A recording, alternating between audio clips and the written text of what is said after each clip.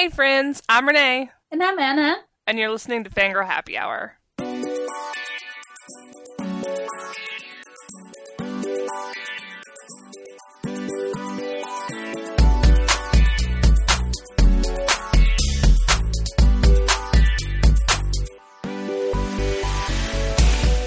We have a super exciting episode today. We're interviewing the brilliant and prolific Kate Elliott, author of 10 zillion books.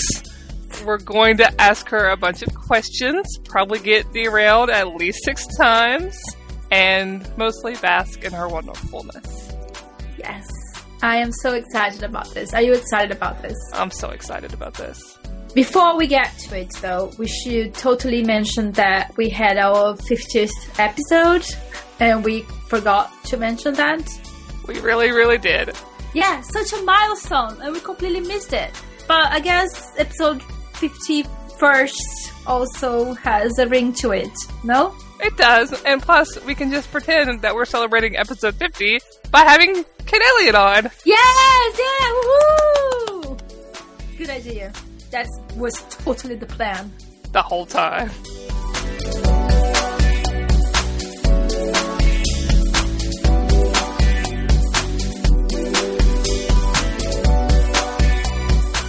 Kate Elliott is the author of 26 books, many of them supermassive and emotionally destructive.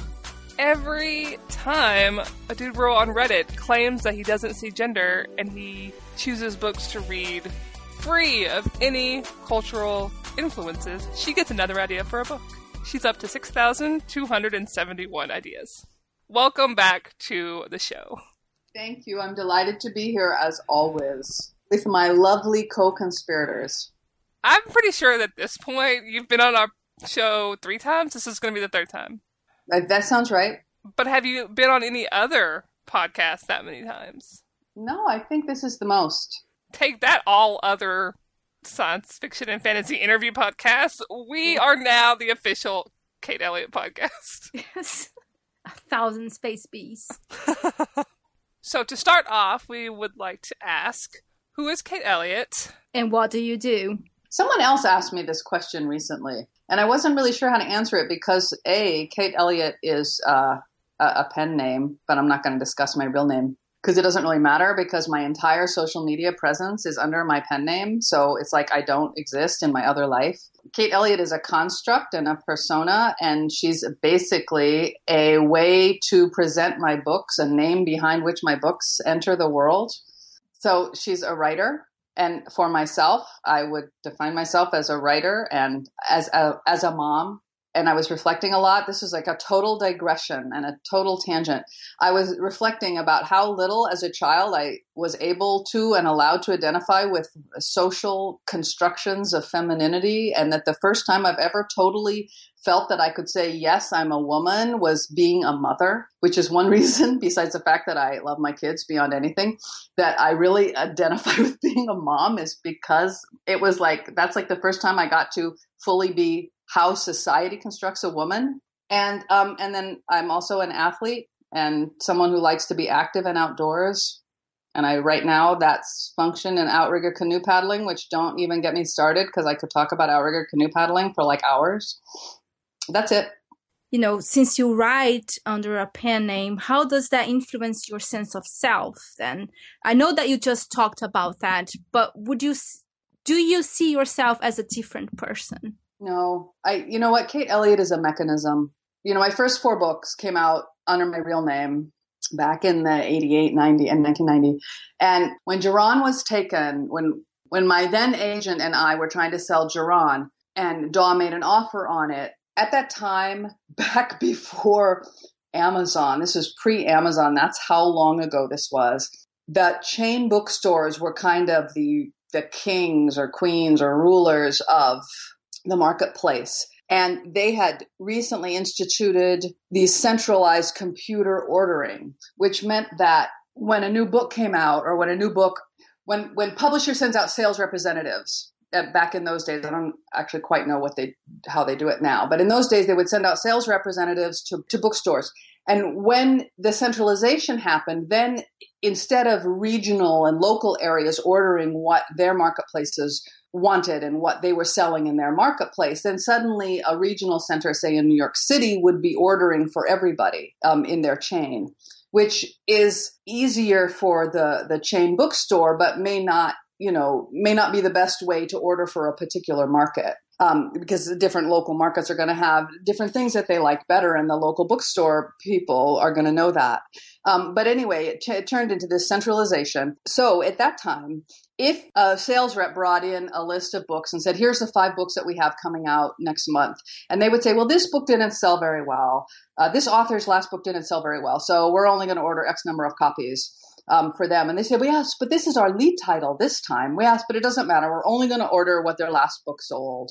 So when you get caught up in that, they began to look for ways to get around that when a person came out with a new book that they thought would do better than their old one had. And this was the era of Megan Lindholm becoming Robin Hobb and a lot of other people, the early days of these complete name changes. So name changes before that were often because you were writing in different genres. So like I have one name for my mysteries and one name for my science fiction. But this was a name change to escape your numbers. And that's what happened to me. When Daw Books made the offer on Geron, they said, we'd like her to take a pen name because it's easier to launch a new author than to rehabilitate an old one.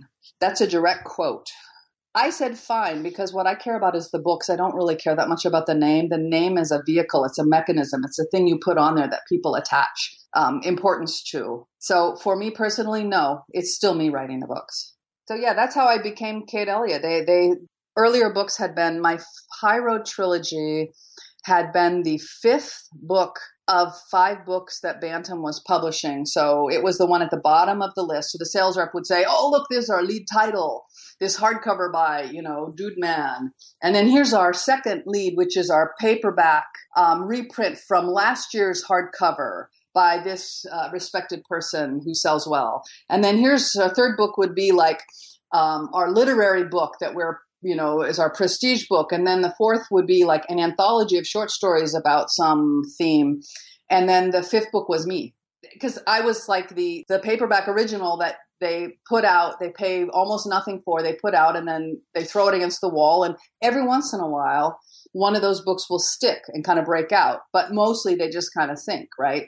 And actually, ironically, because the market was so different then, the sales numbers that the first High Road book, Passage of Stars, like 6 weeks after that book came out, they called me up and said, oh, well, based on the sales of this, and even though the other 2 were scheduled and did indeed come out within that same year, they said, based on these numbers, we're going to have to not take any more books from you because the sales aren't strong enough. If I had those sales numbers today, me or anybody else, they would be considered phenomenal. Wow. Because that's how much the market has changed. Well, maybe not phenomenal, but they'd be very strong. People would be super pleased with the numbers that book, which I got dropped for those sales numbers. And it went into a second printing within like a month, right? One of the chain bookstores, because there used to be a lot of chain bookstores back in the ancient Neolithic of book selling.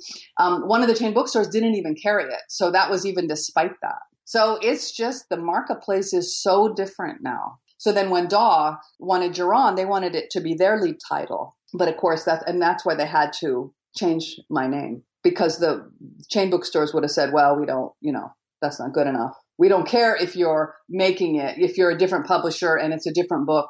We can only judge based on what your last numbers were.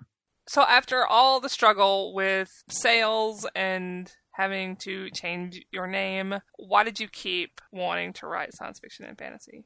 I don't have ideas for anything else. That's the honest truth. I mostly read science fiction and fantasy. Sometimes I don't read that much mystery. I'll read like one mystery a year because it interests me, but it doesn't resonate with me. So something really well written that's a mystery I can read, but I'll read one and then that'll be enough for me for a while. I will occasionally read foreign novels translated into English because those are books set in places that's kind of like fantasy and science fiction in the sense that it's showing me a place that I don't know. But I really read almost It's very rare for me to read like contemporary novels because like I live here. I'm just not interested in reading about that. And also because I just like the things that go with science fiction and fantasy. Like how many times have I picked up a mystery and started reading it, and a third of the way in, I'm like, this would be better with some ray guns and dragons. What if some griffins showed up? I guess I'm just a lowbrow genre reader. I just like lurid adventure fiction. So that's why I write it. Where do you get your recommendations from? How do you find your next read? Oh, like even in the field. I just want to say that even 10, 12 years ago, I struggled I would often go back in the days when there was still Borders. I still cry about that they're gone because they had a store, a good store close to us where we live now. I would go down there and browse the bookshelves at least once a month. And often I would leave without finding anything I wanted. Now I can't keep up. I look for what people are talking about. I look for how they're talking about it and what it is about it that interests them and that they're excited about. I have certain people who I know their tastes don't really mesh with mine. So those people, I'll look at what they're talking about and I'll think, okay, maybe I'll look at that maybe. Then I have other people whose tastes are much closer to mine who I'll listen to. I try to read books by people I meet.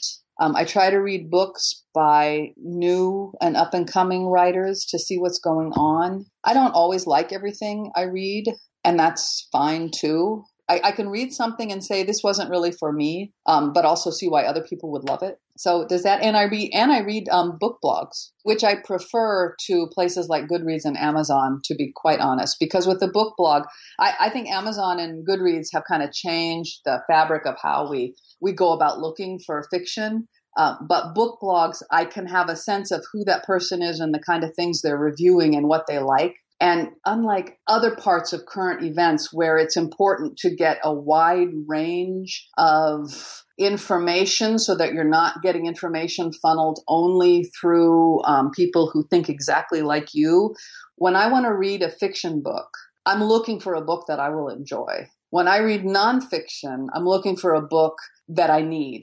That will keep my interest, but that will teach me something or that I can learn from. So I'm looking for nonfiction books in a different way than I look for fiction books. And you know what? I don't read fiction to improve myself.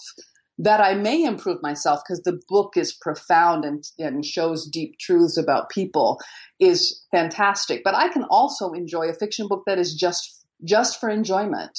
So I kind of look for that. I look for people who I can see have the same taste as me, or who are not the same taste even, but who are looking for the same kinds of things I am. Because sometimes I run across a book that I might not have found otherwise that absolutely works for me, whether or not it's science fiction or fantasy. So I'm always trying to look also for things that are outside my typical reading, and then I'll try them. And again, it may or may not work for me, but I find the best books that way also because they're unexpected. So you like to read book blogs, and because you've been in publishing for so long and online, probably for the life of the book blog. Oh, longer. I've been online since before the World Wide Web was an actual thing people were using. I mean, it existed earlier. I got online in 1990 when they were just like bulletin boards, and the earliest. I remember people talking about this thing called the World Wide Web. I remember when you could first go and access these. Now, to us, they would seem laughably primitive pages. That's not that long ago. It's amazing to me. Everything has changed. So how has criticism and discussions of books changed from the beginning of book blogs, which I think of as late 90s, and now? Wow, this is a great question because I'm even going to go farther back than that. My first novel, Labyrinth Gate, published in 1988, got 5 reviews. I want you to think about that number. 5 reviews that I ever found. I mean, there may have been more, but that I ever found were 5 reviews. Think about that. Of course, it was on the bookshelves. So people would go into a bookstore, browse the bookshelves, and maybe in libraries. And that was your chance to find the book. What it means is that there were many, many fewer gatekeepers. And that who got chosen to be those gatekeepers and their biases. And the fact that by and large, back in the day, people who reviewed books presented themselves as objective reviewers, which means there was no examination. of how much subjectivity informed this pretense of objectivity. But if you don't even, so first of all, if you don't even think about the idea of objectivity and subjectivity contextually, and you're getting these very few people who are telling you what you should and shouldn't read and why you should and shouldn't read them, the gatekeeping has an enormous influence. And the biases those people bring about what is worthwhile to read and what is good writing in a larger sense. I'm not talking about the smaller sense of, sentences being grammatically constructed, but I'm talking about in the larger sense. This has a massive influence on who is going to be treated and what way and how they're going to be treated, who's going to get attention, who's going to get visibility, who's going to get big contracts. And if you put a book, in a bookstore out in front, more eyes will see it. And we also have biases about how we think, oh, this is important. People have said that this is important, so it must be good. Or even just seeing something and picking it up. And it's not that books themselves can't have an impact on that. It's not that a really well-written book may or may not find a great audience. It's not that Toni Morrison isn't a phenomenal writer. She is. She deserved that Nobel Prize in Literature. It's not that she's the same as, Dan Brown, because she's not, right? I'm not saying that there's no quality, but I am saying that it's a harder ladder to climb if the gatekeepers are not interested in you back in those days. And so what the explosion of book blogs did and why the so-called critics and reviewers went through that whole spasm of bitching about it. There were it's stopped now, but there were a few years where they could just not stop bitching about it. I don't want to say it's a democratization of book blogging, but what it is an expose of the idea that there is only one way to look at these books and that the readership brings many, many different perspectives and that books may become popular because even if a critic doesn't like them, they resonate somehow with people's experience. I am not someone for whom Twilight was a book that worked, right? I didn't even get past 50 pages of it, right? And yes, it got a big push from its publisher, but it also worked on some level for people. There are a lot of readers for whom, for whatever reason, it worked. So for a writer like me, book bloggers were hugely important to me in my career because they allowed writers like me to suddenly get far more visibility than we would ever have gotten otherwise. Cold Magic is a great example for me personally. I'm sure if I went through and counted reviews, you would see definitely in the first couple of years, and still, I think this is still so, that the crossover reviewing is what made that book get the visibility it did. If book blogging hadn't existed and it had only gotten reviewed within the core SNF community with its girly cover and it's very, very, I'm not a gender essentialist, so I say this not in that sense, but it's this very girl, woman focused first person point of view and the way she looks at things is culturally, I hate these words, but I don't have any others to use, is culturally very feminine and things she's interested in, the way she interacts with people. The crossover was what made that book and that series. If it had been up to a few gatekeepers, it would have sunk. What happened was more and more people said, hey, listen, our opinions matter. Hey, listen, you can, and we found each other. We could say, hey, we can talk about reading with this person who I have more in common with than this critic who's just going to kind of stand up like I am doing right now and lecturing to me about what I should like and not like. The amount people are talking about books now online is astronomically greater than the amount people were talking about books 20 years ago. It makes the books more visible too, right? It's not only the conversation, but everything about it. You have Goodreads and you have individual blogs and you have blogs like Tor.com who have lots and lots of contributors and you have reviews on Amazon and now you have Tumblr, you have Medium, you have Twitter, and it just seems like everybody's talking about books the same way. Although I would just incidentally go back to just one bit where you said that the bitching about blogs and the end of objectivity in reviews has stopped. No, it hasn't stopped. There are still people bitching about how blogs will bring the end of civilization. They still talk about that. Oh, yeah.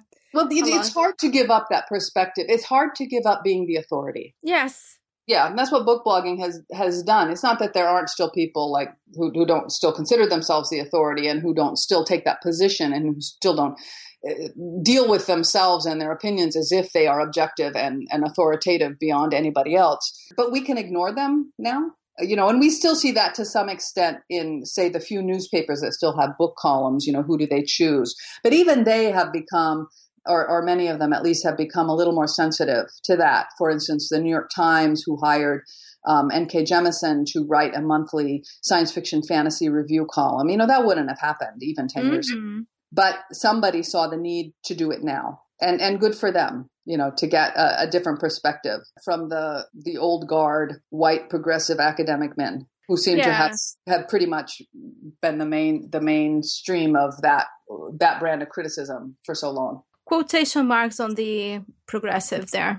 Just. Oh, no. They're progressive politically. I guess. I apologize for repeating myself. I've said this before. The most condescending, sexist things that have demeaning things that have been said to me to my face in the science fiction fantasy field have, I think, without exception, been said to be by progressive men.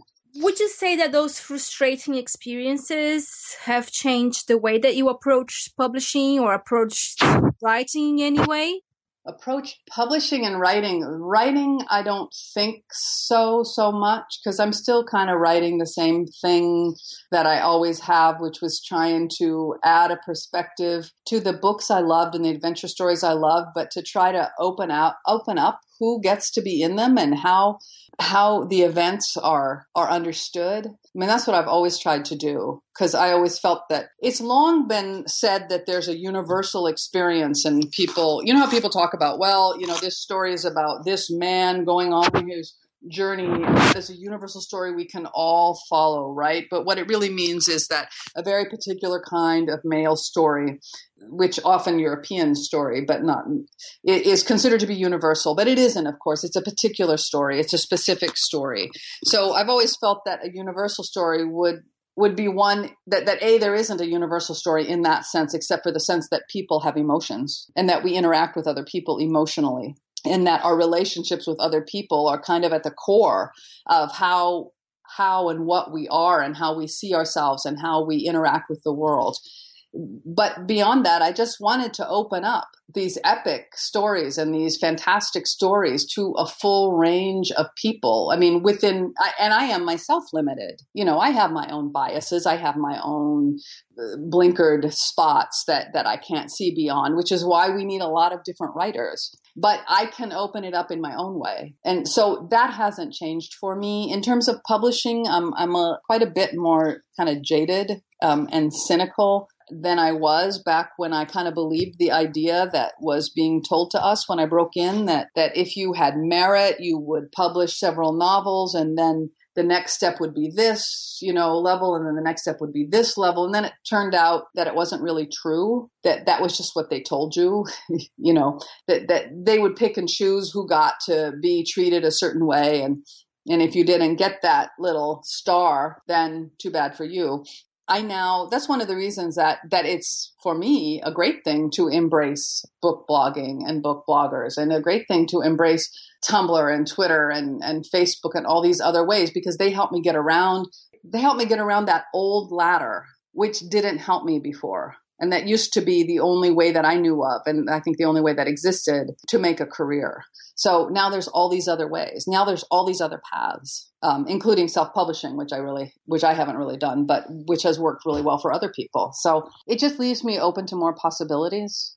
So you mentioned that some of the grossest things have been said to you by progressive men who think that they are allies. Has that gotten a little better since the 80s and 90s versus now? Or are you seeing a pushback to go along with the other dying throes of men throwing big fits online? I'm always reminded of in this context of the Martin Luther King quote where he says, I don't have the quote memorized, but he says, I don't mind the people who I know. He doesn't say it like this. He says it much better.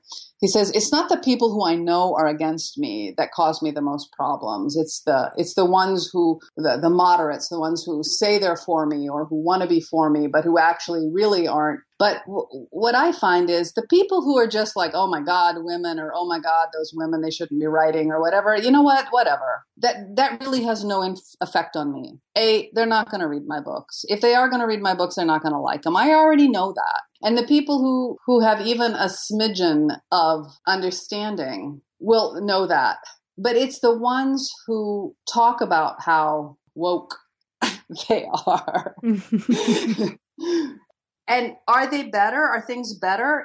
In some ways they are. But, there were a lot of progressive men back in the days who wouldn't have been rude to me and who were supportive. So the discourse is more in your face now. I don't have to sit on panels anymore and hear big names say all writers are rapists like I did. I told that story the first time I was on, didn't I? Yeah, I don't have to sit on that. Nobody would do that anymore. Well, maybe somebody would, but I'm doubtful. I don't have to hear that anymore. But you can still be a progressive man in this industry who doesn't really listen and succeed. And I have to say, please, my hashtag, not all men. I know so many great guys in this field who really are progressive, who really are supportive. And I don't mean them, but I'm just saying that are things a lot different? Yeah, in some ways, yes. And in other ways, they don't really feel like they've changed that much, that there's still so much focus, that whose voices do we listen to? Whose voices do we take as most authoritative?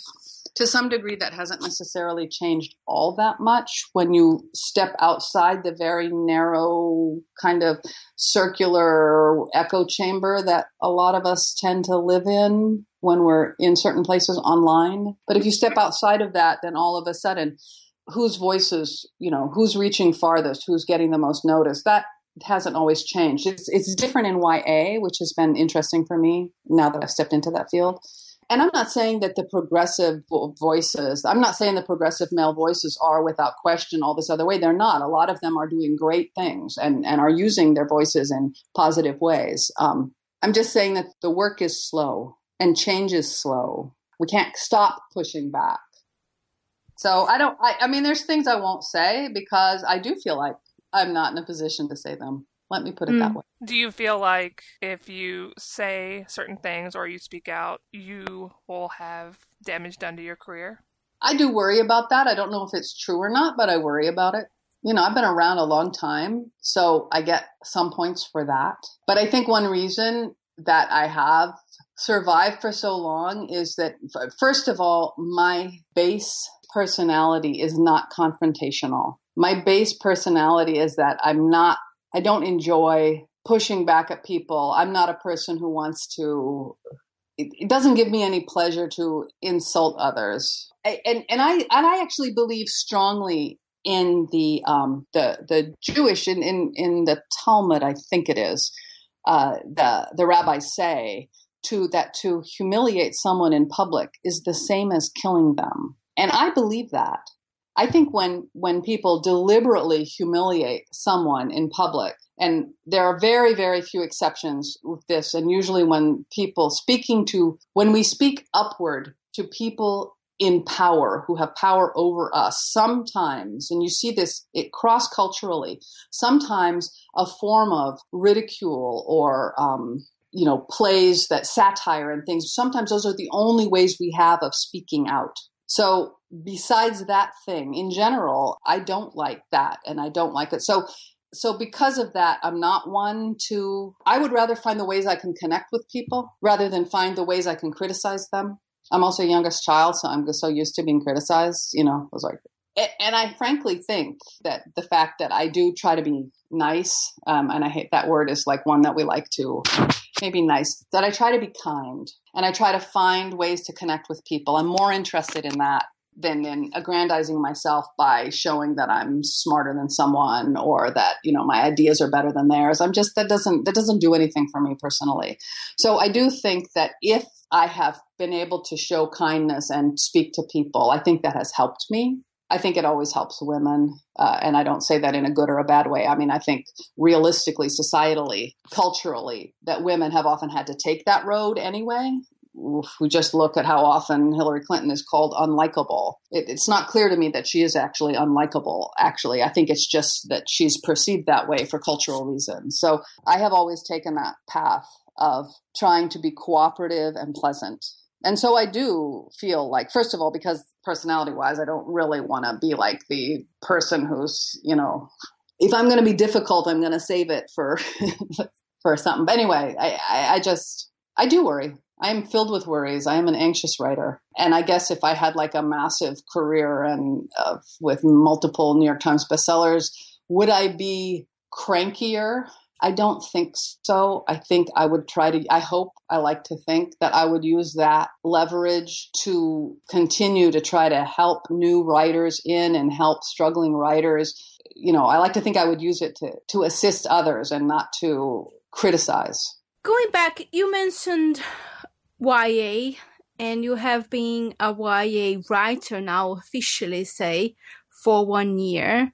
And how do you find participating in that other community as opposed to the SFF adult community? And how do you switch gears between the two? Or do you? I mean, I myself don't change that much in my own personality. That I still don't know the YA community very well. I'm really, really new in it. What I do notice is I come across a lot more women. I never have to apologize for writing from the point of view of a girl. And then there's never any discussion of whether or not that's an acceptable point of view to have. And that's one of the reasons I did it, because it's less today than it used to be. But still you still hear people saying, well, why did this have to be told from the point of view of a girl? Or why is this the girls are always a Mary Sue. I just finished reading Scaramouche by Raphael Sabatini, and talk about Mary Sue characters who can, everything they turn their hand to is they are the best at ever. That's a classic example. But if it was a girl, people would be like, oh, please, this is ridiculous. But it's a dude, right? So it's kind of okay. I was on a panel at San Diego Comic-Con. It was all women, and nobody talked over or interrupted anybody else. That was a new one for me. Not completely new. I've been on panels that were like that, but it's so common in science fiction and fantasy to have these people where they talk over and interrupt because they just can't wait their turn, because your words are so meaningless to them that they feel that they have the right, or even, I suppose, the need to speak over you and get their more important ideas out. And that's something I just became so accustomed to that it's a pleasure to be on a panel where nobody interrupts. I think in YA, and again, I think there's a culture in which people want everyone to be nice, and that can work in both ways. On the one hand, it can mean that on the surface there's this niceness. On the other hand, it can mean that certain kinds of discussions are hard to have because people don't want to be seen criticizing people. So discussions maybe about sexism or racism especially right now. So that's kind of like good and bad. So this idea that it's more honest to be blunt and insulting is not one I like. On the other hand, if you're not honest about things, you can't get the work done. But overall, my experience in the YA field has been very positive. The most interesting thing to me that's different now, and this is true to some extent in science fiction fantasy as well, is the rise of the writer as celebrity, not in the big ticket movie star celebrity, but in a smaller sense, is that social media has created all these niches for small scale celebrity. And the whole treatment of writers as celebrity is just like mind boggling to me, because I see that all the time. You can see YA writers who curate their Tumblrs with professional level photographs on their Tumblrs. And so they've curated this whole persona for themselves. And that just blows my mind. But it is what it is. It's the new world. Social media has brought us closer together and in other ways, maybe a little farther apart. You said you went to San Diego Comic-Con again, and you were on this panel and nobody interrupted you? Or not me, not just me, anybody. Anybody? You interrupted anybody. There was 6 women and a moderator, all women, and nobody interrupted or talked over anyone. In the adult field. What's the best panel experience that you've ever had? Well, I've had a couple of really good panels. I mean, like last year at Sasquatch, Ken Liu and I did a dialogue on world building. That was great because it was just the two of us talking to each other and then a room full of people listening and then asking questions. I've actually been on some great panels, but they involve people who listen. A great panel involves listeners, not talkers. And that's basically what it comes down to. Because listeners are genuinely interested in what the other people are saying. Oh, I was just on a great panel. The one I moderated at the Nebulas with Ken Liu again, Henry Lien, Nettie Okorafor, I don't know if I'm pronouncing her name right, and Daniel Jose Older. I can't remember but anyway, it was, I don't want to say it was about diversity, but it was because it was better. It was about writing outside Anglo-America. That was the title. And my goal with it was not to have, I've been on those panels where you have the talking head thing. It's like, okay, it's your turn to speak now. It's your turn to speak now. It's your turn to speak. And you go down the thing. Those panels, almost without exception, are boring because there's no interaction. And I've been on the panels where somebody is either insulting other people or they're talking over other people or they're interrupting people or somebody never gets to speak because somebody else is hogging the mic. And those are, without exception, terrible panels. And I wanted this panel partly because I knew that it would be tricky, that the subject matter might be construed as controversial. I wanted it to be a conversation, not a panel. And it took about 10 minutes, but at about the 10-minute mark, we got it. And it became a conversation where, and I didn't talk that much. I either fed questions or made an occasional comment here or there, where they would listen to each other and then reflect off the things that other people had said. And when a panel works like that, it's great because then what happens is you're not just getting me talking about like I'm doing now, right? Blah, blah, blah. I'm talking about my thing, right? Which is fine. Sometimes that's what like those interviews with writers are good for. They have where they have like someone sitting on a chair and then another person sitting on a chair interviewing them. At FantasyCon in 2014, Kari Sparing did that for me, and she was phenomenal. It really went well because she's read everything of mine and she's brilliant. And she just asked me the right kind of questions, but then she listened to my answers and would spring off them. But that was just about me, right? But on a panel, it doesn't work like that. If each individual doesn't, like if you have 4 people up there, it's because you want that interaction and you want people to listen and launch off what else is going on. So the best panels have been that kind. So which is why I say listening is what matters most. So following up from that then, because we're talking about kindness and interaction with people, do you remember what was possibly your kindest interaction with a fan? I would hope that they all were.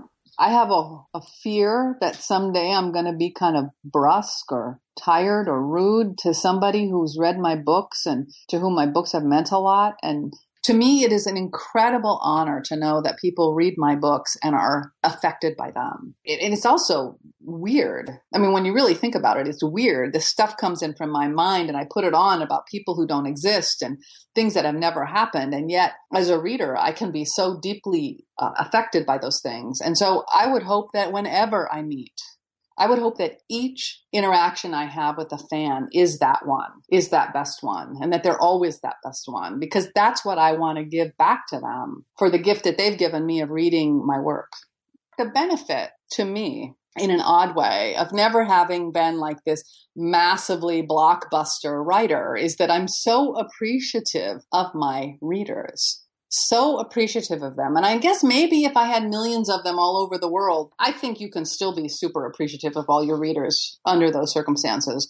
I sometimes see people who seem to kind of have become a little jaded about it all, but I'm not that person. Because I've never even had the option of being that person. I'm just so grateful that people read my books. Well, we are grateful that you write them. Thank you. But I have one last question that I would like to ask, and we can't leave this podcast without having it answered. So how do you address writing sex scenes? Because Renee and I have been talking about boning and fucking quite a lot in the past few podcasts, and we feel that you should participate in that conversation. So how do you address writing sex? We know that there are quite a few epic fantasies out there where there's very little sex, a lot of rape, and I have heard of people reading other epic fantasy novels, and when there is a little bit of sex, they would go, "Oh my God, there is sex, how awful." And then when there's a lot of violence, no one would say anything. I want to ask you, how do you address sex in your books? Do you like to write about sex? I think that one of the most radical acts that we can take as writers, especially in modern US culture, I can't speak about other cultures because this is the one I grew up in. One of the most radical acts we can make is to write about consensual, positive sex. This culture is so weird and in a way very creepy. And the idea that sexual threat against women being afraid, women being harmed, women being raped, women being murdered, that's all okay. That's dramatic. And that's quote unquote real. But then to say that two people or more, if that's your choice in the book, coming together in a positive way is unreal, is too much, is wish fulfillment. I mean, what are we telling ourselves when we say that? It's, first of all, it's so deeply that the level of misogyny that's kind of embedded in that is unexamined, and people don't even want to examine it. And that's why they use the word, well, it's realism, right? But in fact, people have always, not all people, because we also don't deal that much with asexuality and aromance, people who just aren't that interested in it. But since the question's about sex, I'm going to deal with sex. The reality is that throughout the human experience, there's a reason that people get together because it feels good. And when people get together because it feels good and they're both enjoying themselves, think how amazing that is. Think what a positive statement that is. Think what an affirmation of joy and pleasure and life that is. And it's interesting because not every culture's literature sees two people coming together purely for reasons of sex to be a positive thing. In some cultures, you can find some stories in which that is seen as just disruptive influence, that you should have other reasons for coming together. But those are cultural statements. People will seek each other out. For us to write it into our literature as a positive thing, and for us to say, forget it, I'm not going to write about these other things. I'm going to make it positive. I'm going to put it out there and say to you that this matters enough to write about, is crucial to kind of like rebuilding and reframing that old sense of misogyny that women have to be under threat for it to be dramatic. I mean, it's one reason that I could never watch the HBO Game of Thrones, is because it seems like 80% of any scene. I've seen a few episodes like in passing as I was walking in and out of the TV room because my husband has watched it. And it seems like in every scene, there's some kind of perceived sexual threat against women. It's maybe not worked on, but it's ominous, right? And that's on the HBO showrunners, right? Those are the decisions those directors and writers are making. And what does that tell us? You know what? I'm tired of this idea that was like the constant.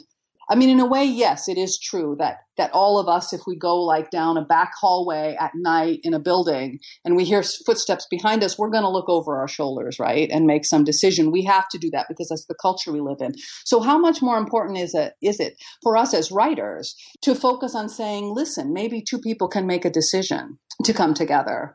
Maybe we can choose to write about sex in a positive way. And maybe we can say that this matters in the narrative and that this is an important part of human experience. It's as important as violence.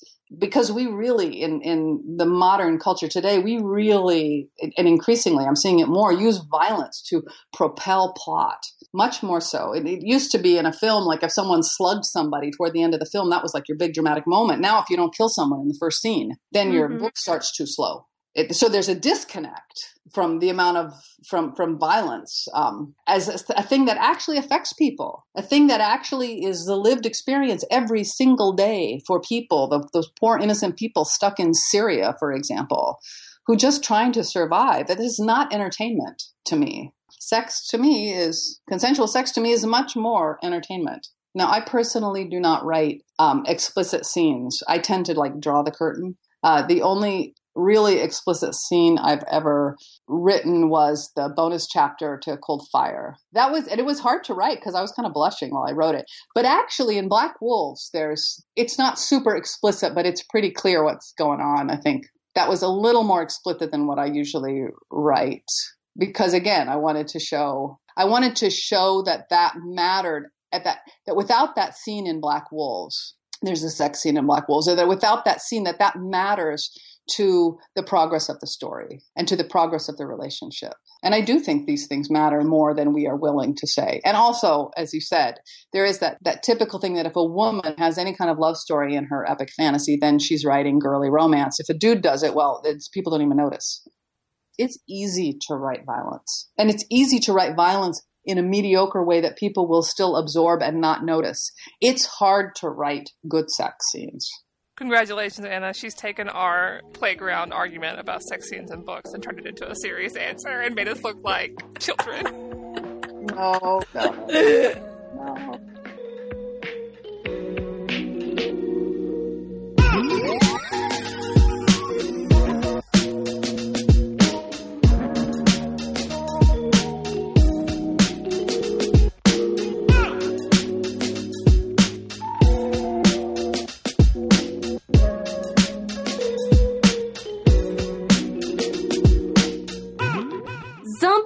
Or unicorns? No. You don't drink coffee. So what do you drink? What's your favorite drink of choice? English breakfast tea. With milk or no milk? With milk and a little bit of sugar. What's the best book that you've read in the last 2 months? So I haven't actually read this cover to cover, but the most phenomenally interesting book I have acquired and read at least part of in the last 2 months is Picturing Frederick Douglass, an illustrated biography of the 19th century's most photographed American. And it's written by John Stauffer, Zoe Trod, Celeste Marie Bernier, and someone, a professor of photography who I follow on Twitter, mentioned this book. And it is exactly what it is. It's all these pictures of Frederick Douglass across his lifetime, and then a discussion of how people turned them into lithographs, and how he came to start figuring out how to pose. You can see how he was in the earliest photos. It takes some time for him to kind of figure out, I could pose for these and present a certain aspect. And it discusses how Frederick Douglass realized the power of photography in a way to democratize information and the presentation of information. It's absolutely fascinating. Oh, and can I throw out that I recently read, I'm actually reading Ken Liu's The Wall of Storms, which is huge and really fascinating. I'm reading that right now. But I also just recently finally read Alison Croggon's The Bone Queen. It's just so beautifully written. It's just such a human book that I highly recommend it. If you could choose somebody to direct Court of Fives as a film, who would you choose? Ooh. Maybe Ava DuVernay, yeah. Although I have to say, my preference at this point, since no one will ever do Crown of Stars now, I don't think anyone will ever do another big-ticket, multi-season epic fantasy, because I think it's not for another 10 or 20 years, because Game of Thrones kind of like opened and closed that door all at the same time. I do think Crown of Stars would be great, because it's like my kitchen sink book. You think that my other books are long and have a lot of stuff in them. They're nothing compared to that 7-volume monstrosity. But I would love to see Spirit Walker. Not as films so much, but as you could do a couple films, I guess, but I would love to see it as like a series. Netflix, please call Kate Elliott. Please, Netflix. Somebody send Netflix an email. Start a petition. Talk to us a bit about your upcoming book, Poison Blade, the sequel to Court of Fives. I love the ending, and I hope the ending makes everyone cry. You know, my biggest thing Court of Fives, working on this trilogy has been fascinating to me, because writing young adult, I have to fight the two things that I struggle with most. One is pacing, and it forces me to work on pacing. And the other one is that I have to keep cutting detail. I love detail. You guys know I love detail. And I have to keep cutting it while still keeping the right things so that doesn't become a generic culture. with each book, because it's a trilogy, my goal has been to make the pacing stronger with each subsequent book and the stakes higher with each subsequent book. And with Poison Blade, because it's the middle book, my goal was to make things happen in Poison Blade so that rather than being a placeholder between the beginning and the end, there are things that happen there that change the course of the story. And I think I succeeded. Kate, where can people find you on social media? Right now, I have all my social media blocked, but I'm on just temporarily because I have a blog tour starting on the 8th. Twitter is where you can most often find me at Kate Elliott SFF. I'm on Facebook where I probably drop in a couple times a week. I have a lovely group of people there. And the reason that I don't just drop Facebook is because I have a lovely group of people following there who I really value. And, I have been on Tumblr in the past, but I haven't been recently because I just haven't had time. And I do have a blog called I Make Up Worlds.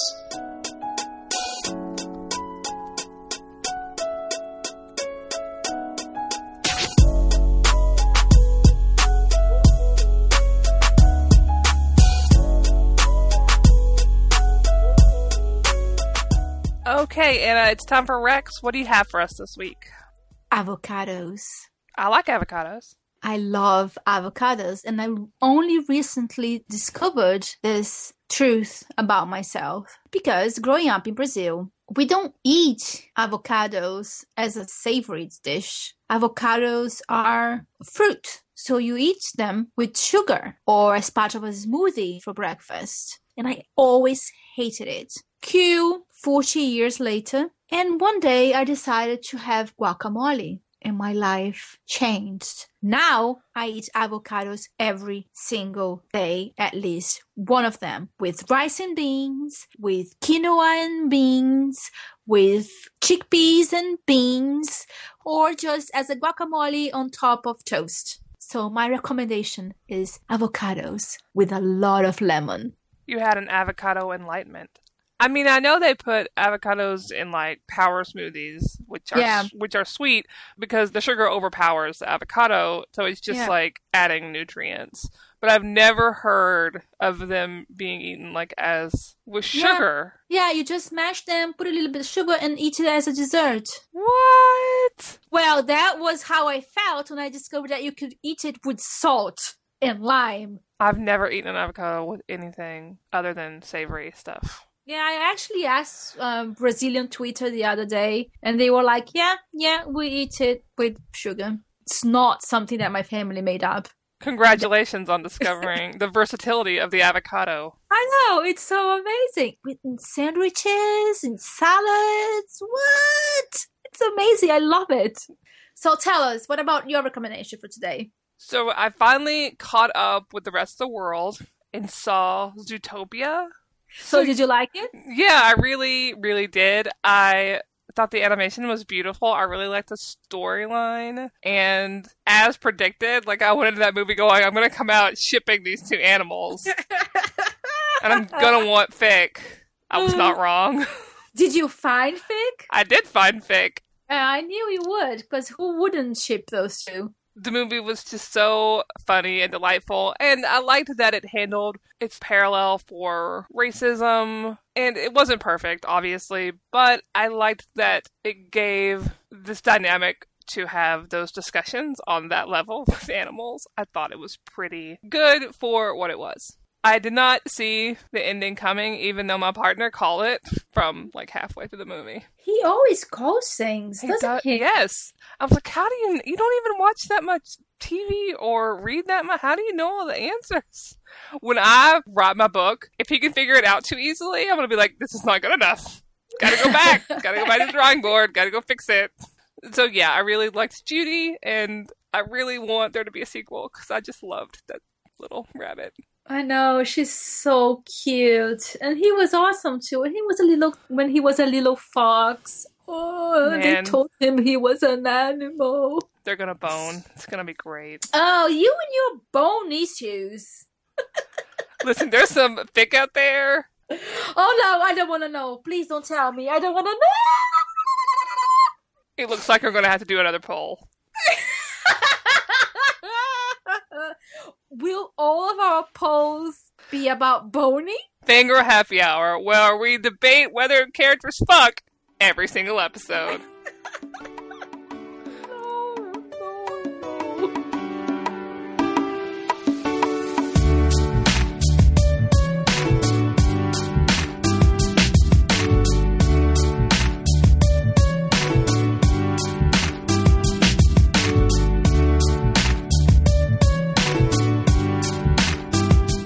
Anna, we reached the end of another episode. Hooray! Hooray! Thank you for recording with me. Thank you for always talking about boning. This episode of Fangirl Happy Hour was brought to you by fucking. Special thanks this week to the lovely, charming, brilliant Kate Elliott. That's beautiful, and she also writes about fucking. Our music this week is by Foxcat Games, and instrumentals are by Chuki Music on YouTube. The cool art you see when you download our podcast was made by Ira, and you can commission them at justira.tumblr.com or ping them on Twitter at itsjustira. If you liked this episode, we always appreciate a signal boost via retweets or reblogs, especially this episode to honor our esteemed guest, Kate Elliott, Master Storyteller. And if you want more of us between episodes, you can catch us on Twitter at Fangirl Podcasts. I'm on Twitter at Renee. And I at Book Smugglers. And as always, Space Bees, thanks for listening. See you next episode. Bye!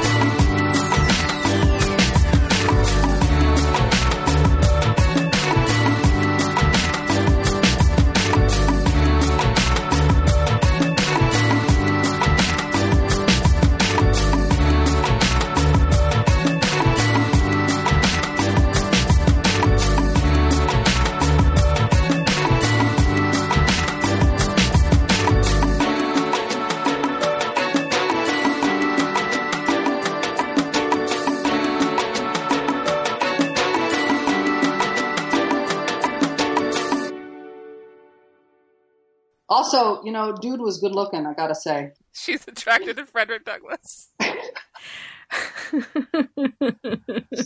Intellectual men who are frowning a lot. Man, that's my thing.